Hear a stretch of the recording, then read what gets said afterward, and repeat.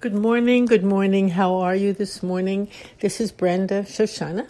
We're back with another episode of Zen Wisdom for your everyday life. And my everyday life, and our everyday life, and better to say, the one everyday life. All of us together living this breathtaking life. And that's a good way to put it. Breathtaking life. Incredible. Endlessly appearing, endlessly changing, endlessly manifesting. My teacher used to use the word inexhaustible, and I always loved it when he said that, inexhaustible. I love that. Cannot be exhausted, cannot be used up. A life that cannot be used up. It's inexhaustible. It runs like a brook endlessly, no matter what form it takes. So here we are the day after Memorial Day. I would say on the cusp of summer. On the cusp. That's an interesting phrase, isn't it? On the cusp. Not quite summer, but on the edge of it. And so many of us live our lives that way, on the cusp. Not quite there in the midst of it, but on the edge of it, waiting for it to appear, looking forward to it, anticipating it, on the cusp. And yet our inexhaustible life flows endlessly, fully, richly right now and right here. Meanwhile, we stay on the cusp of it, waiting for the next moment or the next season or the next relationship or the next meal or whatever we're waiting for, on the cusp. So the actual title for today's episode is a very beautiful title. It's from the Song of Zazen by Sosang. And it says, "This very place is the lotus land of purity." Wow. It says many other things too, but we'll just take one sentence. One sentence is itself inexhaustible. It's so rich, it's so alive, and it's such good instruction. All great Zen teaching is simply one thing: instruction, guidance, a finger pointing, little pointing, or big pointing, but it's a pointing in a direction. And this wonderful sentence is pointing us to this very place. Now, how often do we really occupy this very place that we are in at the moment, this moment, now? How many of us live instead in memory, even when we are in this very place? Oh, I remember 3 summers ago, Memorial Day, this happened and that happened and everything happened. And we're here, but we're being ruled by memory very often. Or we're being ruled by anticipation. Well, once it's July 4th, then this will happen and that will happen. So here we are, inevitably, in this very place. We can't be anywhere else. Here we are. But are we here? Are we really here? Very seldom. And what happens when we are actually fully in this very place? That is what Zazen practice is about. Letting go of these memories, or just letting them pass, not making them real, not clinging to them, not escaping into them or into the future expectations. It seems as if our psychological, mental, spiritual, emotional nature is wired differently than being right here, though. Someone said that to me once, and I thought that was a very interesting comment. Are we wired differently? You could call it karma, you could call it many, many things, psychological needs, whatever. So Zazen practice goes, in a way, against the grain. It doesn't go along with that so-called wiring or that karmic river that runs through our lives. it says something else that's very, very important in that one sentence by Sosan. Such an important point he's going to make next, and which I believe will help us stay in this very moment. And Sosan suggests to us, he says, this very place is the lotus land of purity. Wow, that's quite a statement. And it encompasses so much. It tells us in a way, or it suggests why we don't want to be here. Well, we don't like it. It's scary. It's not the way we hoped. It's not good. It's not beautiful. We could use the word pure. In Zen, the word pure has a very different meaning than normally. Normally we say, well, this is pure, meaning this is holy, this is good, this is only good, this is dependable, this is trustworthy. It's pure as opposed to impure, something that's counterfeit, that's bad, that's confusing, that's disturbing. And unfortunately, for most of us, that's how we receive our lives. It's confusing, it's disturbing. Yes, there are moments of purity or moments of innocence or moments of goodness, and then the next moment, danger or deception. And those polarities can even come from the same person or the same situation. 1 minute love, 1 minute hate. That's what purity means. Purity means it's all beautiful, it's all dependable, it's all clear, it's all kind. Only that, in our normal way of thinking of the word purity. But in the Zen mode, the word purity doesn't mean that. It's not pure as opposed to impure. But the word, it's not good as opposed to bad. Those kinds of distinctions aren't really made, or they're not really dwelt upon. What the word pure means in the Zen world, and this is very helpful, is clear. It's just what it is. It's pure. I see it purely. I see it truthfully. I see it clearly. I'm not judging it, good or bad.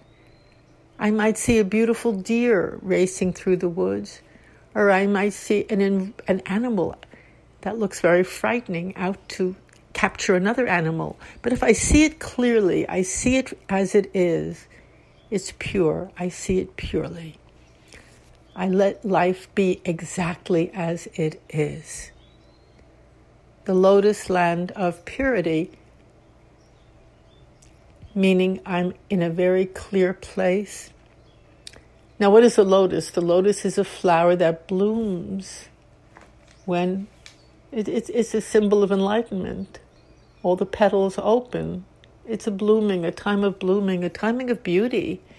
And this statement even suggests that even if we see something that might look frightening, or might not look as if it's to our liking, it's still part of the lotus land of purity because we see it as it is. It's clear. We can accept, we can receive, we can be with whatever arises. That is the true meaning of the lotus land of purity. We're not rejecting it, we're not hating it, we're not clinging to it, we're not pushing it away. We are with it. Oh, we are accepting the entire meal that's being served in this lifetime. It's a big meal. We're getting a big meal. Actually, it's a feast. Because how can we really be completely nourished without many different kinds of dishes on our plates?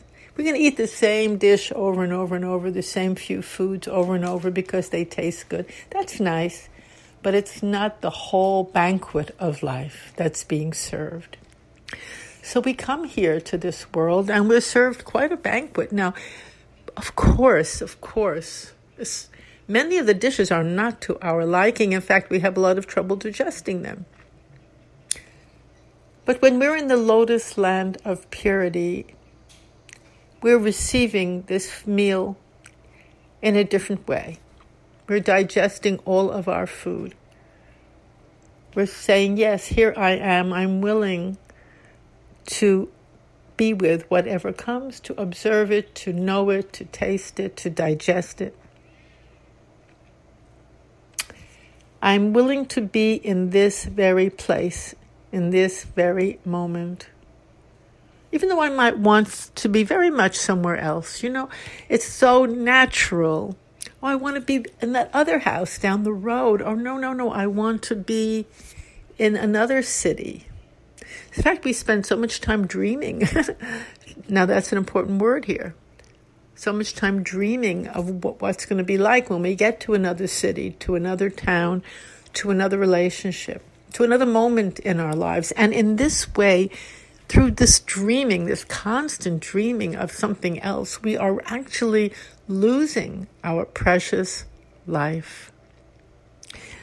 That's a very extremely important point. Because our life is actually composed of many, many moments in this very place. But we're not here. So our life is here and we're not. We're not. Where are we? Where are we? Where are we? At a certain moment, in everyone's life, it happens to all of us at different times, different places. At a certain moment, everyone says, oh my gosh, the time went so fast. Where did it go? How could this be possible that I'm 10 years old or 20 years old? Or how could it be I was married to this person for 40 years? How could it be? How could it be? There's a sense of astonishment. We're astonished. Where did the time go? What happened? It's as if we were here and then everything passed. And we're somewhere else. Now, I think that's a very interesting moment when we have it. It could be bewildering. It can be confusing. It gives us a very different sense of time and space as well. And I would say that a lot of the feeling of life just passing, and I wasn't there for it, that comes from not recognizing that this very place is the lotus land of purity. This very person I'm with is part of the lotus land of purity. They are the lotus land of purity. Our relationship, just as it is right now, whether I like it or not, whether it's what I dreamt of or not, it's perfect just as it is. All that's required is for me to see it fully, to be present with it and for it, and then to let the next moment appear. But that pause, that being present for whatever really is here, it makes the difference between night and day. They say in Zen, an eighth of an inch of difference, and heaven and earth are set apart. Just an eighth of an inch of difference, just a little difference. That's all.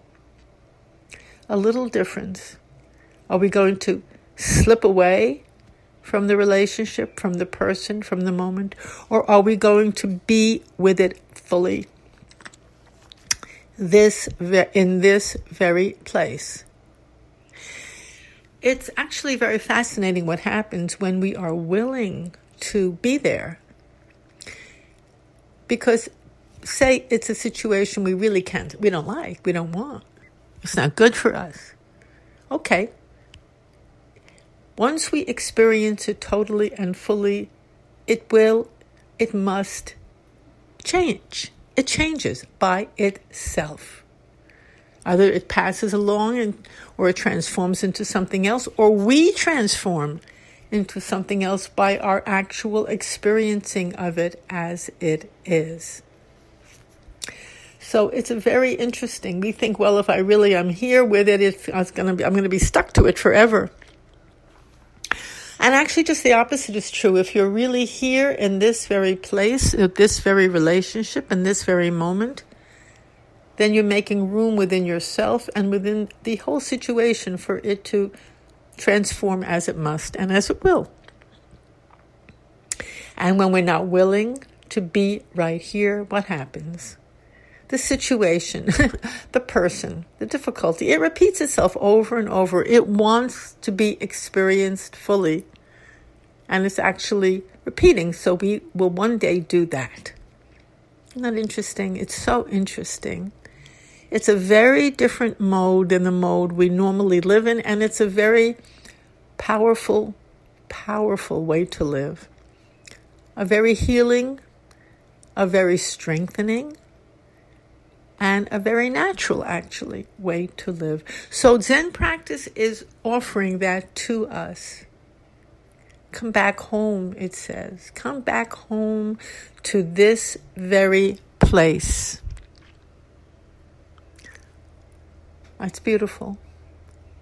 So I see the time for today is coming to an end. I want to thank everybody who listens, so many wonderful listeners. And thank you for your beautiful emails with questions, comments. I love receiving them. I love answering. You can always reach me at topspeaker@yahoo.com. It's a pleasure to be communicating with you. And if you like this podcast, there are many, many, many, many other episodes, lots of them. This has been going on quite a while. You can listen to any that you wish to on the web page, which is www.zenwisdomtoday.com. Thank you again. I do give Zen talks online for the Innisfada Zen group and on Zoom now. Everything is Zoomed these days. So if you want to know more of my schedule or anything else, as I said, just let me know. Contact me at topspeaker@yahoo.com and I will put you on my mailing list. And I wish you all a very, very beautiful day, and realize this very place, this very moment, listening and talking together, this is the Lotus Land of Purity, right now, right here. Thank you, and have a great day.